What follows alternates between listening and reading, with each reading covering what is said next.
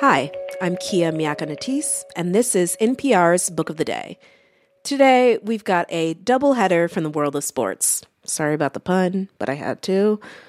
Both books offer a deeper look into scandals and plot lines that rocked the sports world, including a YA graphic memoir from Colin Kaepernick that we'll get to a little later.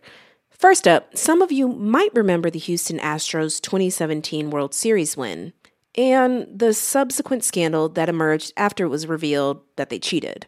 Evan Drellick's new book, Winning Fixes Everything, traces the scandal back to its roots and explores the consequences still being felt today. Here he is in conversation with NPR's A. Martinez.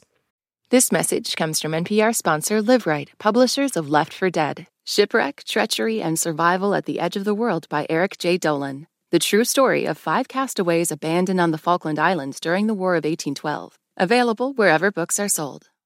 This message comes from NPR sponsor REI Co-op. REI has gear, clothing, classes, and advice for camping and glamping, biking and hiking, axing and snacksing. Visit your local REI Co-op or rei.com for the 1,000,001 ways to opt outside. We now have new clarity on the biggest cheating scandal in baseball since the steroid era. In 2017, the Houston Astros won the World Series. They also cheated. 2 years after their win, an investigation by The Athletic detailed how the Astros used live video feeds to steal pitching signs from opposing teams. One of the authors of the investigation was Evan Drellick. He's written a new book called Winning Fixes Everything: How Baseball's Brightest Minds Created Sports' Biggest Mess. He says it starts with the 2011 hiring of general manager Jeff Luhnow, who arrived in baseball with no Major League Baseball experience. Before a short stint with the St. Louis Cardinals, he'd worked at a business consulting firm. Jeff Luhnow was a fantasy baseball player. He built rosters and competed with his friends. When he arrives in baseball and in Houston, Luhnow really fell in love with the idea of being a disruptor. He wanted to revolutionize baseball in the same way that Billy Beane, who was the general manager of the A's, had done so 20 years ago, and it was Billy Beane who becomes the star of Moneyball, the famous book by Michael Lewis. And so Luhnow arrives in Houston very much set to do things his way. Now, with sports executives like Jeff Luhnow, typically it seems as if they have a great relationship with the numbers, but not such a great relationship with people. Was Jeff Luhnow the type that kind of rubbed people the wrong way? Jeff Luhnow absolutely rubbed people the wrong way. And I think there's an important distinction. There's no question that analytics and advanced numbers and the arrival of big data inside of baseball produced benefits, created innovation, that there were positives attached to it. Luhnow, though, his management style, the way he would foster conflict in his organization, he withheld promotions, he kept salaries very low. It became a cutthroat culture, and that's not unfamiliar to those who exist outside of baseball. It was very new inside of baseball. And players, agents, stakeholders were really unhappy with how they were being treated in a variety of ways. All right, so eventually things start to turn around for the Astros. They get a lot better, and then the new commissioner of baseball, Rob Manfred, starts putting an emphasis on more video replay to help cut down on umpires getting the calls wrong. Explain how that tech threatened the in-game communication between the pitcher and the catcher. The commissioner, Rob Manfred, rightly looked around and said, well, why can't our players and managers decide to challenge a call on the field? Everybody at home can see a video replay if somebody got it wrong. We should go to a challenge system. But what comes along with that challenge system is a video room, a dedicated video room for every single team. And inside that video room are different feeds, including feeds directly fixed on the catcher's signs. Rob Manfred and Major League Baseball apparently forgot that this is a hyper-competitive environment, that these are players and teams that always want to try to get an edge. So players and teams start using those video rooms to look at the catcher's signs, and they do this in-game. And Major League Baseball had a long time on the books a rule prohibiting the use of electronic equipment to steal signs. So how sanctioned organization-wide was this with the Houston Astros? Was it just the players who noticed it and decided to do it, or did it reach all the way to the top where management knew this was something they could use and decided to tell everyone, hey, why don't you use it? Jeff Luhnow, the general manager, has denied knowledge of the cheating scheme. Major League Baseball found some evidence that at least was not believable. There are emails from a lower-level staffer to Luhnow making direct references to what's called the system, and that is a reference to the cheating scheme. Luhnow said he did not read those emails. The culture inside of Houston was really strained. The relationship between Jeff Luhnow, the general manager, and manager A.J. Hinch was contentious and distrusting. The relationship between the players and the front office lacked a lot of trust. Well, gee, do you think in that kind of environment, the manager, A.J. Hinch, is going to run to Jeff Luhnow, the general manager, and say, hey, Jeff, we got a problem here. We got a cheating scheme, and I think we should stop it. And what you see over time in Houston is how these different culture and decision-making approaches add up to an environment that is really not one that is prepared to handle an ethical breach. The whole focus in Houston is on winning, making money, data efficacy. It is not on everything else, and everything else comes back to bite the Astros. So in 2017, the Astros win the World Series. How much of that was due to the sign stealing in the way they did it? I think this is both an impossible and unfortunate question. The manager, A.J. Hinch, has been asked this on the record. He said, we probably will never know, but we did it to ourselves. My book has an anecdote from the bench coach of the team in 2017, who's now the manager of the Boston Red Sox, where he tells people privately after the fact, we stole that bleeping World Series. Whether that's true or not, truly nobody can know. But the fact that the question exists, will continue to exist, is really among the tragedies of the whole situation. Nobody knows. In the end, general manager Jeff Luhnow and manager A.J. Hinch lost their jobs, but not a single player suffered any consequences from Major League Baseball. To many fans, it seems like the Astros kind of got away with it. Evan Drellick has a different view. This will follow everybody involved for the rest of their careers. It is possible that it will impact Hall of Fame voting. One of the leaders of the cheating scheme, Carlos Beltran, was newly eligible for the Hall of Fame this past winter. He did not get in. It's an interesting question of would he have at least received more support if he had not been one of the ringleaders of the cheating scheme. Players continue to be booed. And what underlies this is a lot of these players are incredibly talented. Jose Altuve, star second baseman of the Astros, is an incredibly talented player. But he will, as everybody on this Astros team, will be forever associated with one of the most famous cheating scandals in baseball, if not overall sports history. That's Evan Drellick. His new book is called Winning Fixes Everything, How Baseball's Brightest Minds Created Sports' Biggest Mess. Evan, thanks. Thanks, A. This message comes from NPR sponsor Teladoc Health. There are lots of reasons for wanting to be healthy. Family, work, living a fuller life. Teladoc Health understands. Whether you have diabetes, high blood pressure, or just need to manage your weight, Teladoc Health can help. Visit teladochealth.com/whatsyourwhy for more information. That's TELADOC health/whatsyourwhy. In our next book, a high school senior has his eyes on college and a future in sports, but not everyone supports his vision. Though he's scouted by Major League Baseball, his real desire is to play football. So goes the plot of Colin Kaepernick's new graphic YA novel, Change the Game. It's a memoir that takes a peek into what life was like for the star athlete and activist before everyone knew his name. Here he is with NPR's Juana Summers.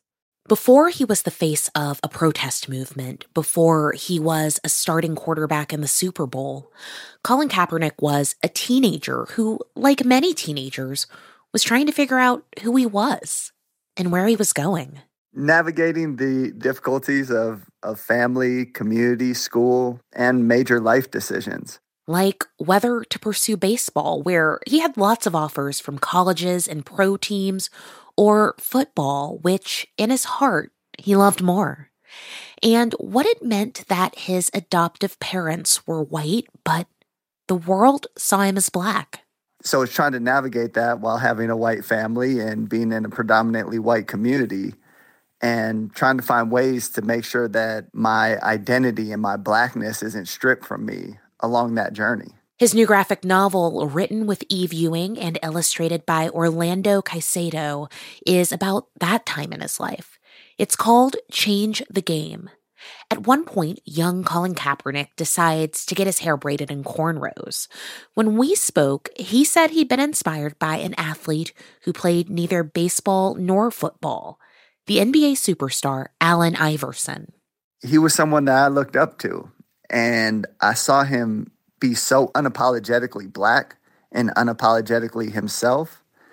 It was something that I aspired to, and I looked at that as an opportunity for me to be able to really take hold of my Blackness and do it in a way that I was proud of and I was excited about. And the difficulty with that is being in white culture with Eurocentric beauty standards, navigating what their response to that was.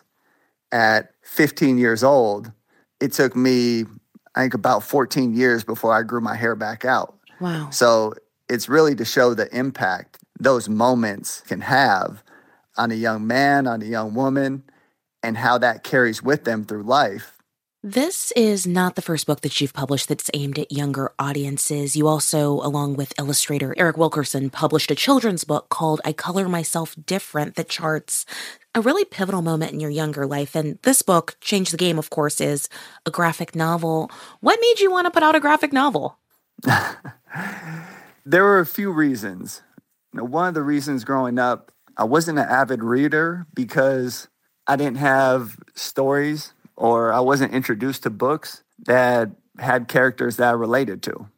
It wasn't until I read We'll Never Forget You, Roberto Clemente, that I saw another Black person as the lead of a book. It was game-changing for me. How so? I knew there were other books out there and other opportunities to be able to find stories, to find narratives that I identified with. So what we're looking to do now is, for younger audiences, give them hopefully characters and stories that they relate to, but also give them pieces of knowledge and situations and try to help them navigate those in ways that I didn't have access to growing up, and based upon conversations that I've had, a lot of other people didn't as well. When you're trying to correct a problem, you should start by looking in the mirror. That note my father left for me has stuck with me ever since. I was so mad at him in that moment. I learned a lesson that day I haven't been able to shake since. There are a lot of things around me I can't control, but I can control how I react to them, how I maneuver in a situation. That is an excerpt from the audiobook of Colin Kaepernick's Change the Game. You know, this book, towards the end, it shows you in one of the panels on the phone in an office receiving a phone call from the coach at the University of Nevada, Reno, offering you a football scholarship for the first time. And that's sort of where the book leaves your story. It doesn't delve into your pro football career. It doesn't delve into your college years. So I'm curious, from a storytelling standpoint, why stop there before you head off to the university, before we see you in the NFL? So we end the story there, one, to make sure that we don't have a never-ending book, because there's a lot of story to tell. But the other part of it is we wanted to create a defining moment that younger kids and high school kids could identify with, which is that transition and decision of what to do after high school. And for me at that point in time, baseball was the obvious decision for everyone around me. I had multiple offers. I had the MLB come and sit down in my living room and tell me they wanted to draft me. There was an obvious career path there. And I had not a single offer for football at this point, but it was what I loved and what I wanted to do, in spite of everyone else telling me I should go a different direction. One of the last pages of this book ends with this image of you where you're surrounded by the bright lights. You've got that number 7 red jersey on, the gold pants. You're taking a knee, and the image of you on a knee like that is one that is familiar for many people, even those who do not watch football. You have not played in the NFL since January 2017, 6 years ago at this point. I want to ask you, do you believe that the NFL has changed for the better since you were last on that field? I haven't seen any substantial change. I think there is a lot of work to do on that front. Obviously, not playing and being out of the NFL for 6 years is an indictment on where they are currently at. So I wouldn't put them at the forefront of goodwill and best of intentions in how they operate. You know, I have to wonder, given all of the time that's passed, given everything that has happened since you first took a knee during an NFL game, I wonder, removed from all of that, do you spend much time thinking about what your career might have looked like if you were still playing in the league? Or do you think that losing that career and some of those opportunities was key to doing something greater, to creating some lasting change? No, I think there's this idea out there that those are mutually exclusive, and I don't subscribe to that. So I think people are multifaceted and multi-talented, and ultimately that's something that we want to make sure that message is being sent as well. We have the opportunity to move forward and not be pigeonholed into singular elements of ourselves. But do you, though? Do you think back about what your career could have looked like, or is this something that you don't consider quite as much at this point? My focus is always on what I can do moving forward. What can I do to change my present and my future? So training at 4:30 to be able to have the opportunity to make a comeback, absolutely. That's something I do 5 days a week still. But as far as looking back, that's not something I do. I'm looking forward to where can I have an impact? What are my passions? And a great example of that is Change the Game. And this book being able to come out, us being able to share this message with the youth, and it becomes a great opportunity for us to be able to create a future that looks different. Former NFL quarterback Colin Kaepernick, his graphic novel, Change the Game, is out now. Colin, thank you so much for being here. Thank you so much for having me. That's it for this week on NPR's Book of the Day. If you want more, you can sign up for our newsletter at npr.org/newsletter/books. I'm Kia Miakanatis. This podcast is produced by Isabella Gomez Sarmiento and edited by Megan Sullivan. Our founding editor is Petra Mayer. The show elements for this week were produced and edited by Milton Guevara, Rena Advani, Allison Molenkamp, Ed McNulty, Barry Gordimer, Ashley Listenby, Melissa Gray, Ziad Bush, Phil Harrell, Jason Fuller, and Patrick Jaron Watananen. Beth Donovan is our managing editor. Thanks for listening.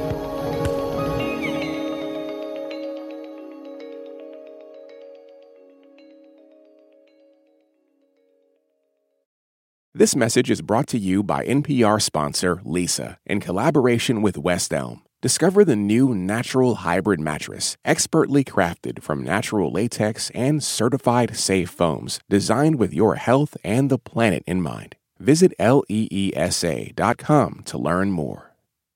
This message comes from NPR sponsor Shopify, the global commerce platform that helps you sell and show up exactly the way you want to. Customize your online store to your style. Sign up for a $1 per month trial period at shopify.com/NPR. On NPR's Throughline. We cannot function for 24 hours without cobalt because it's in our smartphone, our tablet, our laptop. And as a consequence, the lives of the people living in that part of the Congo descended into just a catastrophe. Find NPR's Throughline wherever you get your podcasts.